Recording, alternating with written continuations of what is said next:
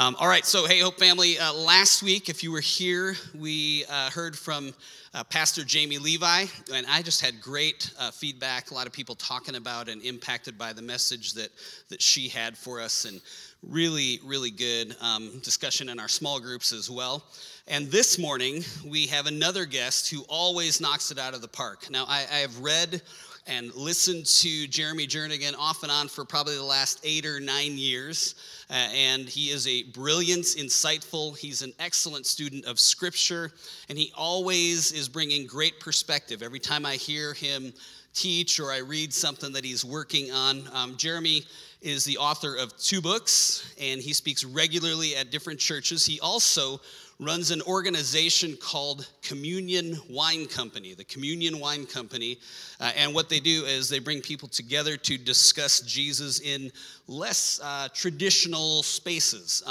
For instance, like in wine bars, we've been to a few of those events, Heidi and I, and it is a blast. It's a lot of fun. But family, we are in for a treat this morning, so would you give a warm Hope family welcome to Jeremy Jernigan? All right, great to be with you guys. If you got your Bibles, I want to encourage you to get those out. We're going to be in Matthew chapter 20. I want to share a story with you that Jesus told, and Jesus is a master storyteller. And this story messes me up when I think about it, so my goal today is to mess you up, in the name of Jesus, of course. And we're just going to wrestle with this today and figure out what does this story mean for us. But one of the things that this story is going to illustrate is how we handle things that don't go as we plan them. And I don't know how your personality is. You know, some of us, we're super flexible. Maybe you just go with the flow. Things can change. You're fine. It's not going to affect you. Others of us, myself included, we're planners, right? So we know the way things should play out, and when they don't, we don't do well. Like, we're like, no, that's not the way that's supposed to play out. And earlier this year, I realized that I'm definitely in that camp. We got invited to a comedy show by a guy named Sebastian Maniscalco. He was in town, and we were given unbelievable seats. Now, some family members of ours had bought 2 tickets, like right in the front section, and then got COVID. So praise Jesus, they couldn't go, and they had to invite us, right? And so we get these tickets, and I'm like, felt bad for them, but I'm like, this is incredible for us. And so we show up there early, and it's like a 5,000 person venue, and we're like right in this front section to do this. And so we get there early, and you know, we're just enjoying this. Now, I don't know if you've ever been to like a sporting event where they do the kiss cam. And all that is like playing off of social awkwardness in the room, trying to find 2 people on their first date, and then make them really uncomfortable for everyone else's enjoyment. Well, Sebastian did something similar where they would get a camera and they would zoom it in on a person's face. And if you were on camera, you had to do your best Sebastian face. And again, if you're like, what does that mean? That's what he looks like, and that's the kind of look that he does throughout his stand-up. And so if the camera would go on you, it was your chance, like, all right, do the Sebastian face, see how great of a job you can do. And so this is happening, and they're panning the room, and people would do their best impression, get some applause, some laughter, they'd move on to the next one. Well, as this is going on, I look around, I'm like, where are these cameras? You know, because like I couldn't figure out, like, where are they coming from? And then it dawns on me, we're in this front section, they're right on the edge of the stage. And I'm like, oh no, the odds of our section being on camera are so high. Where I normally sit, in the back, you're fine. But in this section, you are right in front of these cameras. Now, I'm the kind of guy, I don't like to be thrust upon people where I don't know what's coming and I can't control it. Like, I'm an introvert, not my idea of a good time. So I start panicking. How do I make sure that I do not end up on this camera and I have to entertain 5,000 strangers? So I developed this little strategy. It's 2-part. Part number 1, I realize the guy to my left, before the show starts, he's 3 to 4 drinks in. He's having a good time. He's very loud, very extroverted, wants to be on camera. I mean, I know this about him. It would make his day if he could end up on camera. So I'm like, all right, here's what I gotta do. I gotta give the camera guys long enough to find him. Because if it's him or me, for sure, you go this guy. Like, he's a good time. And so I'm like, all right, how do I buy myself some time? Second part of my strategy, I realize my wife is sitting on my right. I'm just going to stare at her Because if I'm staring at her and the camera goes, they're only going to see a side profile. And why would you put that guy on the camera? He's not even looking, right? They're going to put people who are looking. So I just stare at my wife, and she's like, what are you doing? I'm like, I got a strategy. Here's, so she's like, all right, whatever. She's extroverted. She doesn't care. So I just stare at her. Well, this goes on, probably minutes, but it felt like eternity of, playing the strategy out. And I'm like, come on, this has got to work. This has got to work. And I'm just staring intently at Michelle. I hear the laughter, the applause. I don't see it because I'm not looking at it. I'm just staring at my wife. And that's when she says one of the worst things to me she has ever said in our entire marriage. She says, Jeremy, you're on camera. Sure enough, I slowly look over, and there's my face in front of 5,000 people. What do? Well, you have to entertain them, right? So I'm like, fine, I'll do the Sebastian face. So I do the Sebastian impression. I get some applause. I get some laughter, and I'm thinking, fine, I paid my dues. Leave me alone the rest of the show. But it was like they realized they had found something. And so after I do my impression, they don't go to another person. They just stay on me. Now, they haven't done this to anyone else. I'm like, what are they doing? So I start nervously laughing because what else am I supposed to keep making the impression? Like, what else do you do? They're just locked in on me. They know they found someone, and it's just like getting all the social anxiety out of this moment. I'm up there for so long that my wife has a chance to get her phone out and snap a photo of the screen with me on it. Now you might say, Jeremy, you look like you're having a great time. Look at that smile. You look super happy. I am dying on the inside, okay? That is a fake smile. That is my awkward smile. I don't know what else to do because on the inside I'm dying thinking, please, Jesus, move the camera to anyone else. Why is this still on me?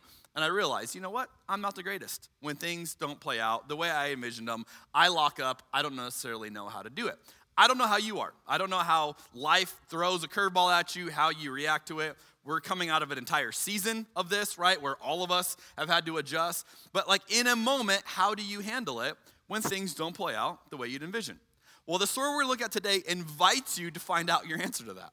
Because this is a story that, as I'm going to try to illustrate, doesn't make much sense when we look at the logic that Jesus is using. So if you're with me in Matthew 20, we're going to begin reading in verse 1. And we're going to look at what, I just think this is one of the greatest stories that Jesus told. But this story is crazy when you break it down and begin to think about what is Jesus inviting us to experience. So Matthew chapter 20, verse 1, Jesus says this. For the kingdom of heaven is like the landowner who went out early one morning to hire workers for his vineyard. He agreed to pay the normal daily wage and sent them out to work. At 9 o'clock in the morning, he was passing through the marketplace, and he saw some people standing around doing nothing. So he hired them, telling them he would pay them whatever was right at the end of the day. So they went to work in the vineyard. At noon and again at 3 o'clock, he did the same thing. At 5 o'clock that afternoon, he was in town again and saw more people standing around. He asked them, why haven't you been working today? They replied, because no one hired us.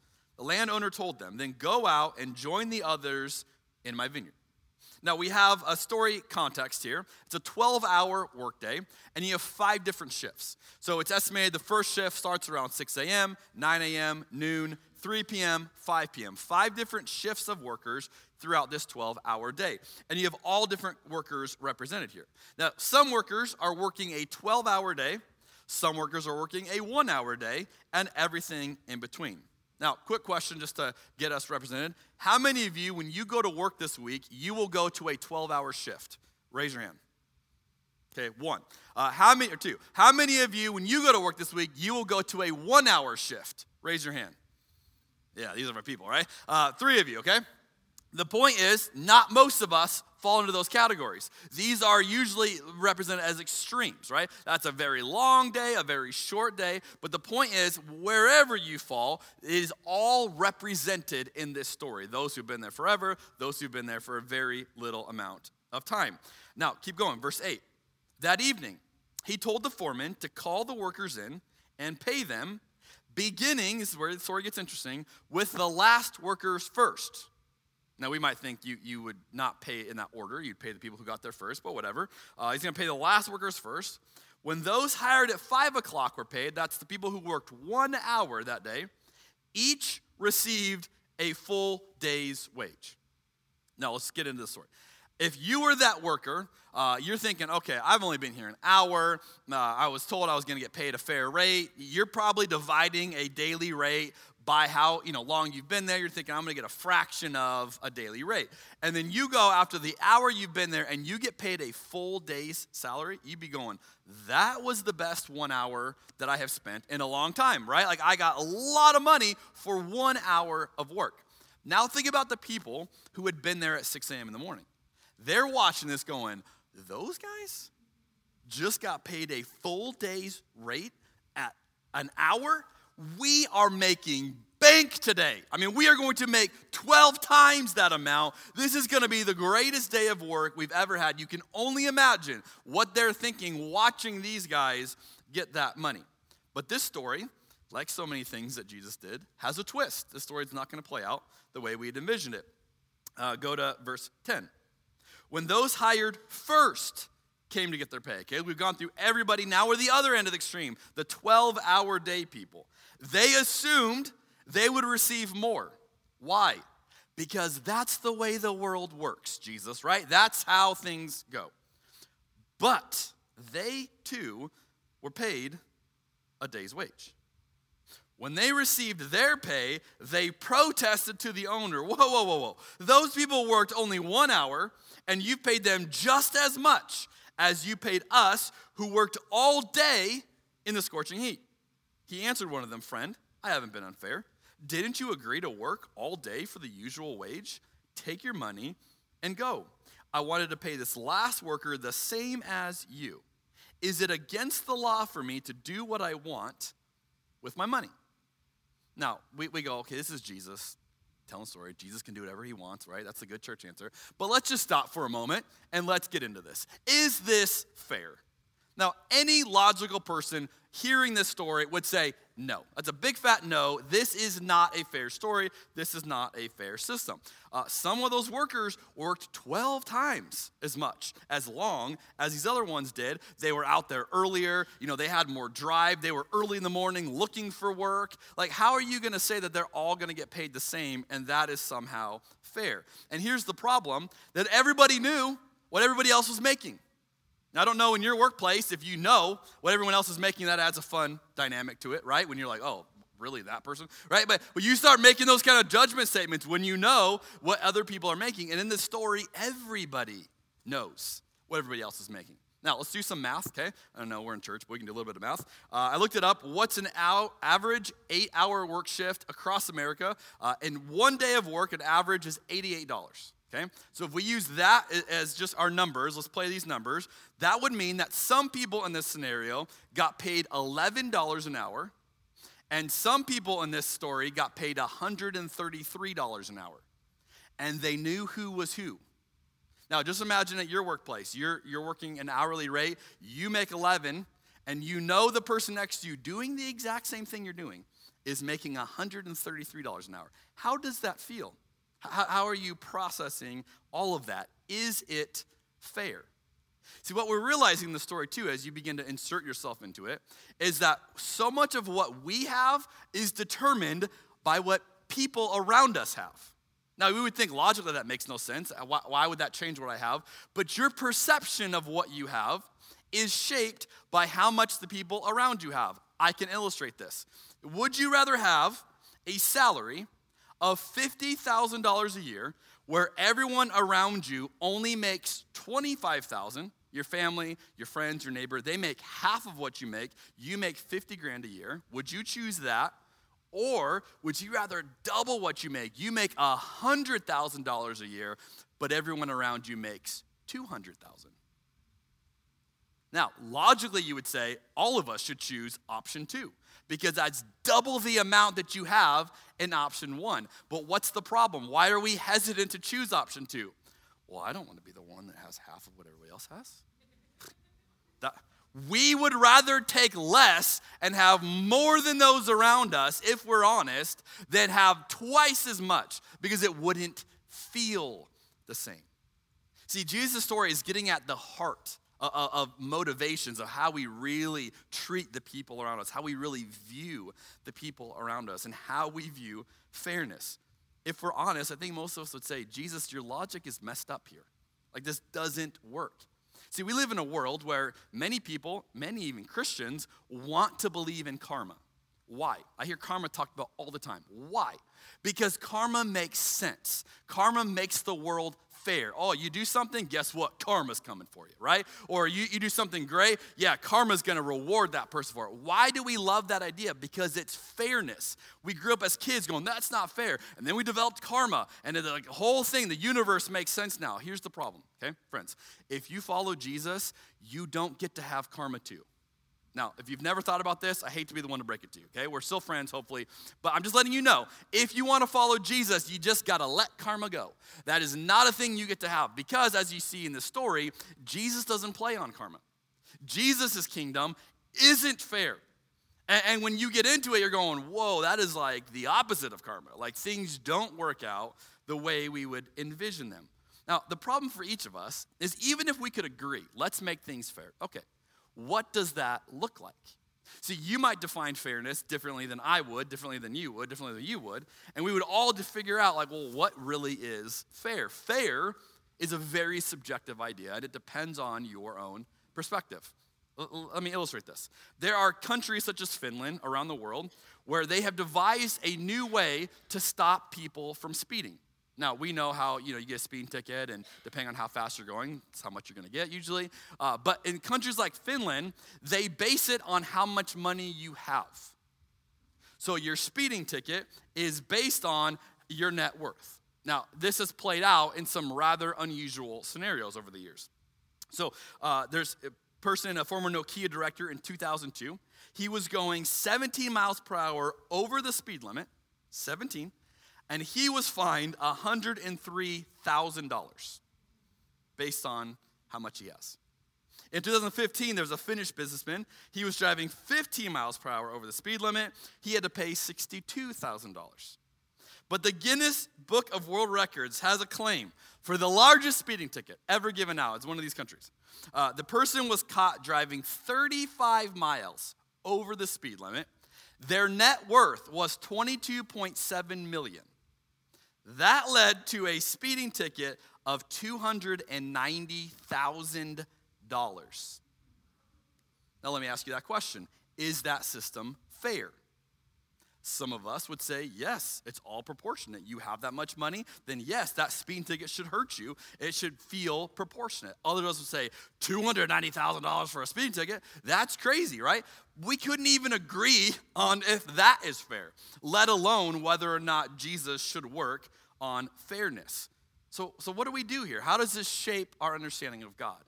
Well, I want to get to the very next thing that is said in the story, because I think this is really the heart of it. Verse 15, it says this: should you be jealous because I am kind to others? This really is the question. So the story plays out like, wow, that's different. I wasn't expecting that. And then the landowner says, should you be jealous because I am kind to others? And then you and I start to answer that. Okay, well, now we're not talking about employment. We're not just talking about our hourly rate. Now we're actually talking about the way that we interact with God. Should we be jealous when God is kind to others?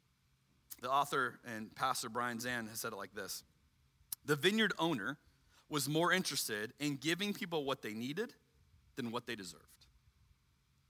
Now, here's what you realize. As Americans, we don't really like this idea.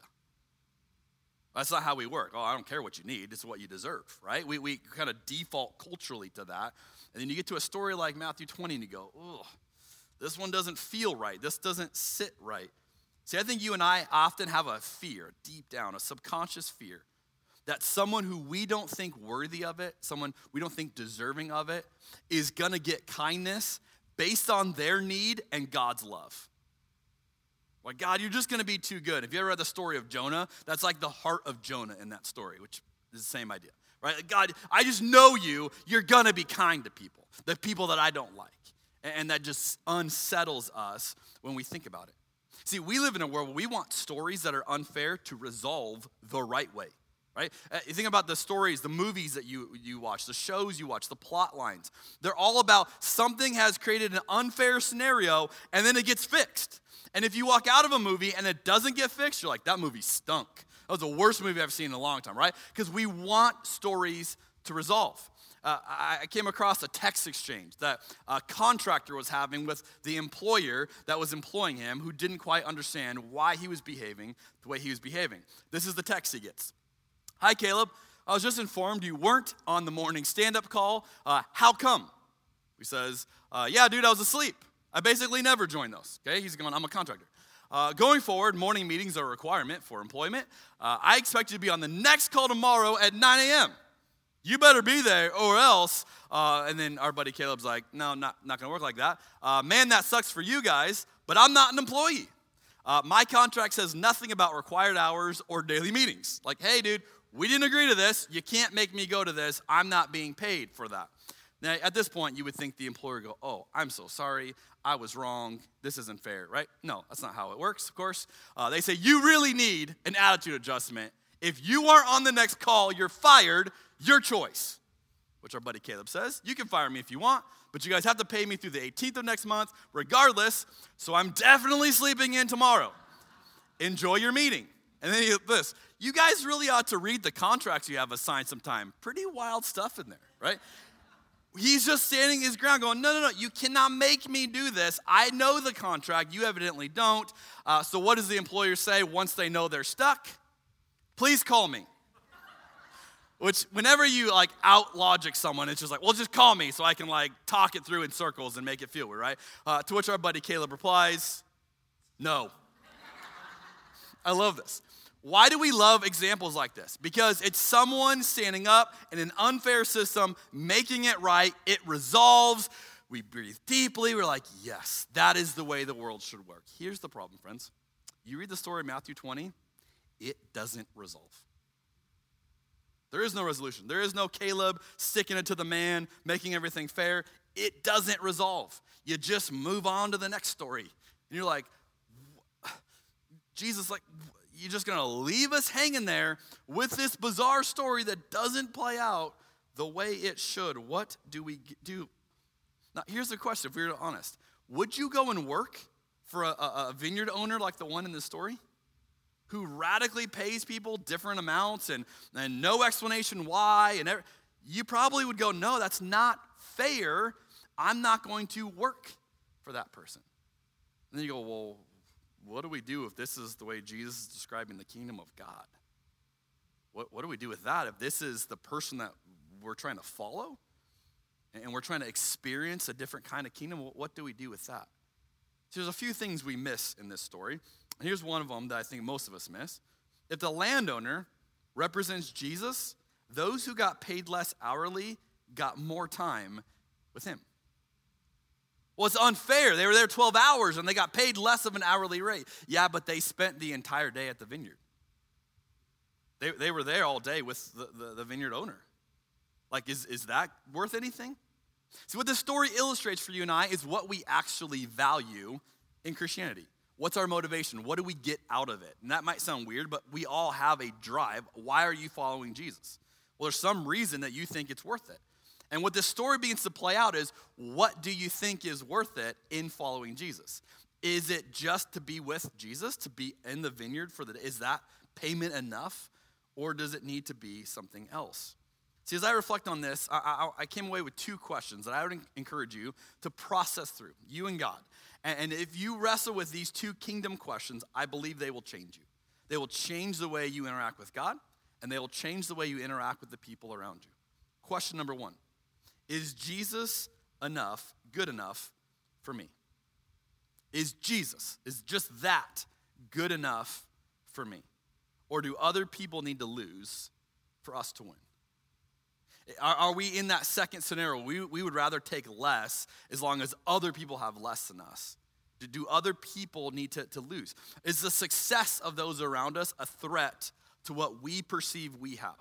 Does it diminish what we have in Jesus if other people seem to have something better or something like us? Or here's a really uncomfortable way to say it, and if you are very bothered by this, you can email me this week at dougglynn@Hope Covenant Church, and I will reply to all of your emails, okay? Here's a really uncomfortable way to say this. Do other people need to burn in hell for us to enjoy heaven? This is what this story is getting to the heart of. What has to happen to other people for us to feel good about what we have? And what you realize is so much of our theology is like uncovered in this one story that just goes right to our hearts of what are we in it? What do we think we're getting out of this story? What makes it worth it for us? Second question, am I jealous when Jesus is kind to others who I don't think deserve it? See, what you and I subconsciously do is we go, well, the reason why I get grace is because I've earned it. I deserve it, which is the opposite of grace, but that's fine. Like, we just go, no, that's the reason God gives grace to me, because I'm a pretty good person. And I'll be honest, most of you look like pretty good people, right? Some of you, not sure, but most of you look pretty good people. And so we go, well, of course we deserve it. Look at us. Like, we're here Sunday morning. We're doing the thing, right? That's why we deserve it. But what happens when Jesus is kind to those people? You know who I'm talking about. We all have those people, and it could be different for you, but those people who you just look at and you go, I can't stand them. What they believe, what they do, how they act, their attitudes, whatever, right? We have some group that you just despise, like not those people. What if you saw Jesus being kind to them? What would that create in you? No, Jesus, if you only knew. If you knew what they were doing last night, if you knew what they, been up to lately, like you wouldn't be kind. Well, what if Jesus wants to show kindness to them? What does that do to you? Anne Lamott once said, you can safely assume that you've created God in your own image when it turns out that God hates all the same people you do. Right? Isn't that the view of God we love? Oh, my God can't stand them either, right? Like, that's how God is. No, that's our view of God. Not the God we find in stories like Matthew 20. Where God shows kindness to people, we go, they don't deserve it. Why are you showing kindness to them? I was raised in a Christian home. My dad's a preacher, and so I was raised in the church as far as I can remember back. Always in church services, always growing up and saying that was just the environment I was raised in.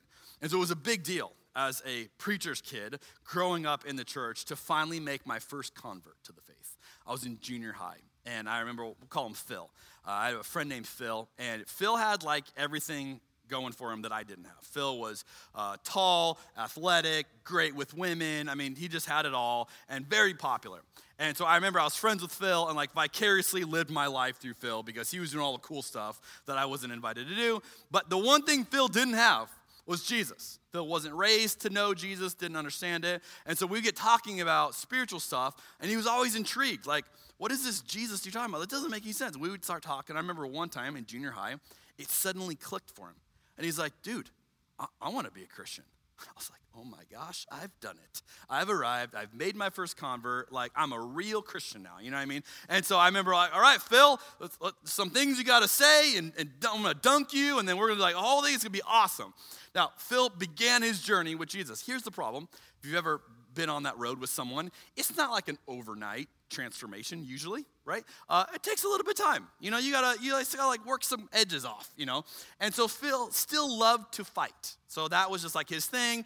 And so he would often get in skirmishes. And then one day he ended up in detention over this. And so I'll never forget him telling me the story of what happened in detention. He goes, Jeremy, I just did the most Christian thing ever. I'm like, what? He goes, okay, so I was in detention. I'm like, doesn't sound like the most Christian thing ever. He's like, no, hold on. I was in detention, and he goes, you know what I realized? That the other people in detention, they need Jesus too. Yeah, Phil, that makes sense. Stands to reason. So what'd you do? He goes, so I decided I was going to write a Bible reference on the wall of detention. I'm like, I don't think vandalism of detention is the right move here, but okay. So he's like, so I wrote the only Bible verse I knew. Which, any guesses what the one Bible verse Phil knew? John 3:16, right? Of course, that's what Phil's going to write. Here's the problem. Phil got it wrong. Like, he remembered it wrong. And so I was like, what verse did you write? And he goes, obviously, John 3:17. And I'm like, do you mean John 3:16? He goes, no, John 3:17. God so loved the world. I'm like, that's not 17, that's 16. And he's like, oh no. He's like, what did I just write in the wall? I'm like, I don't know, let's look it up. So you get a Bible out, look up John 3:17, which says this: God sent his son into the world, not to judge the world, but to save the world through him. Which ironically is probably a better verse for detention, right? Hey, you're here, you're being judged by the school, but God doesn't judge you. God came to save you, right? And I was like, Phil, that's beautiful. Like, you're really doing something amazing here. But I literally thought, are we okay with that? Like, are we okay with a God that didn't come to judge, but came to save people? When we go, no, yeah, but not, like, don't save that one. I'm like, what about that group? Like, not that group. Like, skip over them, judge them, right? We realize that there's all these verses in there that show us the heart of God, and most of us, if we're honest, at a minimum, we're not interested in cooperating with that process. So God, do what you're going to do, that's fine, but like, I'm not going to be a part of it. But what would it look like if you and I said, you know what? Not only are we going to acknowledge this is how God works, we're going to join God in this process. Like, we're actually going to be a part of it because we know this is the heart of God, and so we want to experience that as well. And so as I process this story, here's my takeaway of what this should do for you and I. That we should be the ones welcoming others into the vineyard rather than trying to keep them out. In my experience, the worst versions of Christianity is when you and I become the self-appointed gatekeepers. I will decide who's in, who's out, who's good enough, who's not good enough. I will decide, what's going to get reprimanded. When you and I, we become the gatekeepers, in my opinion, it is the very worst version of Christianity. And if you look throughout the church, lots of time Christians have gone into that role, right? I would suggest the very best version of Christianity is when we become not the gatekeepers, but the celebration committee. When Jesus is welcoming people in and we're like, we're ready, come on in. You're gonna get a big old hug. We're gonna celebrate you. We're gonna be so pumped. We're gonna bring you in. We're gonna teach you some things that we've learned. It's gonna be amazing. When we are that version of the church, we're at the very best. And what would God do with a community of people who said, you know what? We're not the gatekeepers. We're not the ones that get to decide this. We're gonna welcome each and every person, even when it's those people. We're gonna welcome each and every person in with open arms and make sure they know how much they are loved, not just by God, but by the people of God as well. I think it would literally change the world. And so I want to close with this quote from a Polish-American poet. It said, I knew always that I would be a worker in the vineyard, as are all men and women living at the same time, whether they are aware of it or not. Let's pray together. Jesus, we thank you for inviting us to the vineyard. And Jesus, some of us, we've been here for a while. And we've watched others come since then. And it's easy for us to feel like we have somehow earned this. That we are somehow better or more invested or more deserving of what you've given to us. And if that's us, would you just check our hearts today? Allow us to release that. And Jesus, some of us, maybe we're new to the vineyard, and we don't feel like we belong. And we don't feel like we're as good as those others. And may we realize what we have found in you and that we are just as welcome. And God, for anyone who hasn't yet experienced the vineyard, who hasn't yet said yes, hasn't yet been able to see how good you are, how radical this kingdom is, may they feel the welcome through us. May they feel that inclusion through us. Jesus, we're in awe of the way your kingdom works, unlike anything else we know. And may we not just watch from a distance, but may we actively participate in what you're doing. We pray in Jesus' name. And all God's people said, amen.